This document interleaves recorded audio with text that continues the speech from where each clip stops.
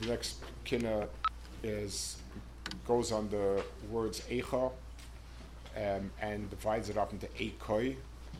And it takes different nevuas, different inyanim, like Hagashmi Baruch Hu, different aftachas, like Hagashmi Baruch Hu said with koi, and we're sort of being teveya ki'ilu. Where are they?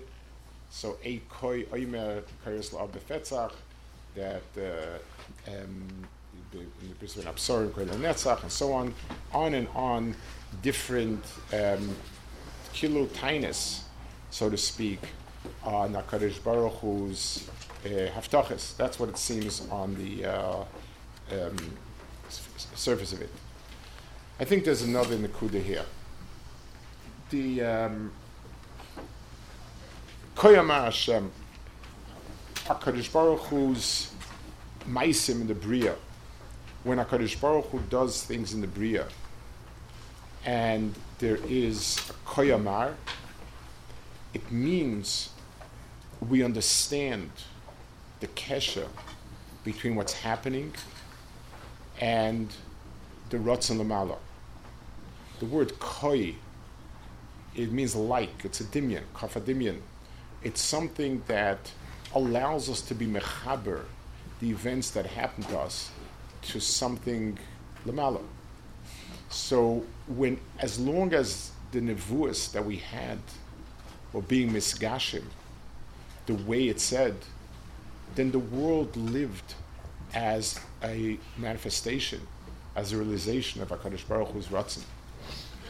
With the Churban, nothing. There's no way to be able to associate things with those nevuas.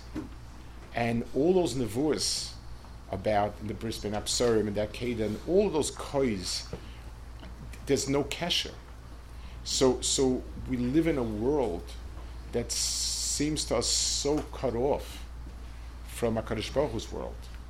So the koi would be moaning, it's not every specific koi, and it's not only the specific koi and the specific promise of each thing, where is our Avtach of Nitzchis and so on, but in a sweeping way, where is the koi? We were meant to live in a way where the Tachtonim mimic the Alyonim, where we deher how we're shaping and forming ourselves to be an expression of Alyonim. And with the Churban, that's severed.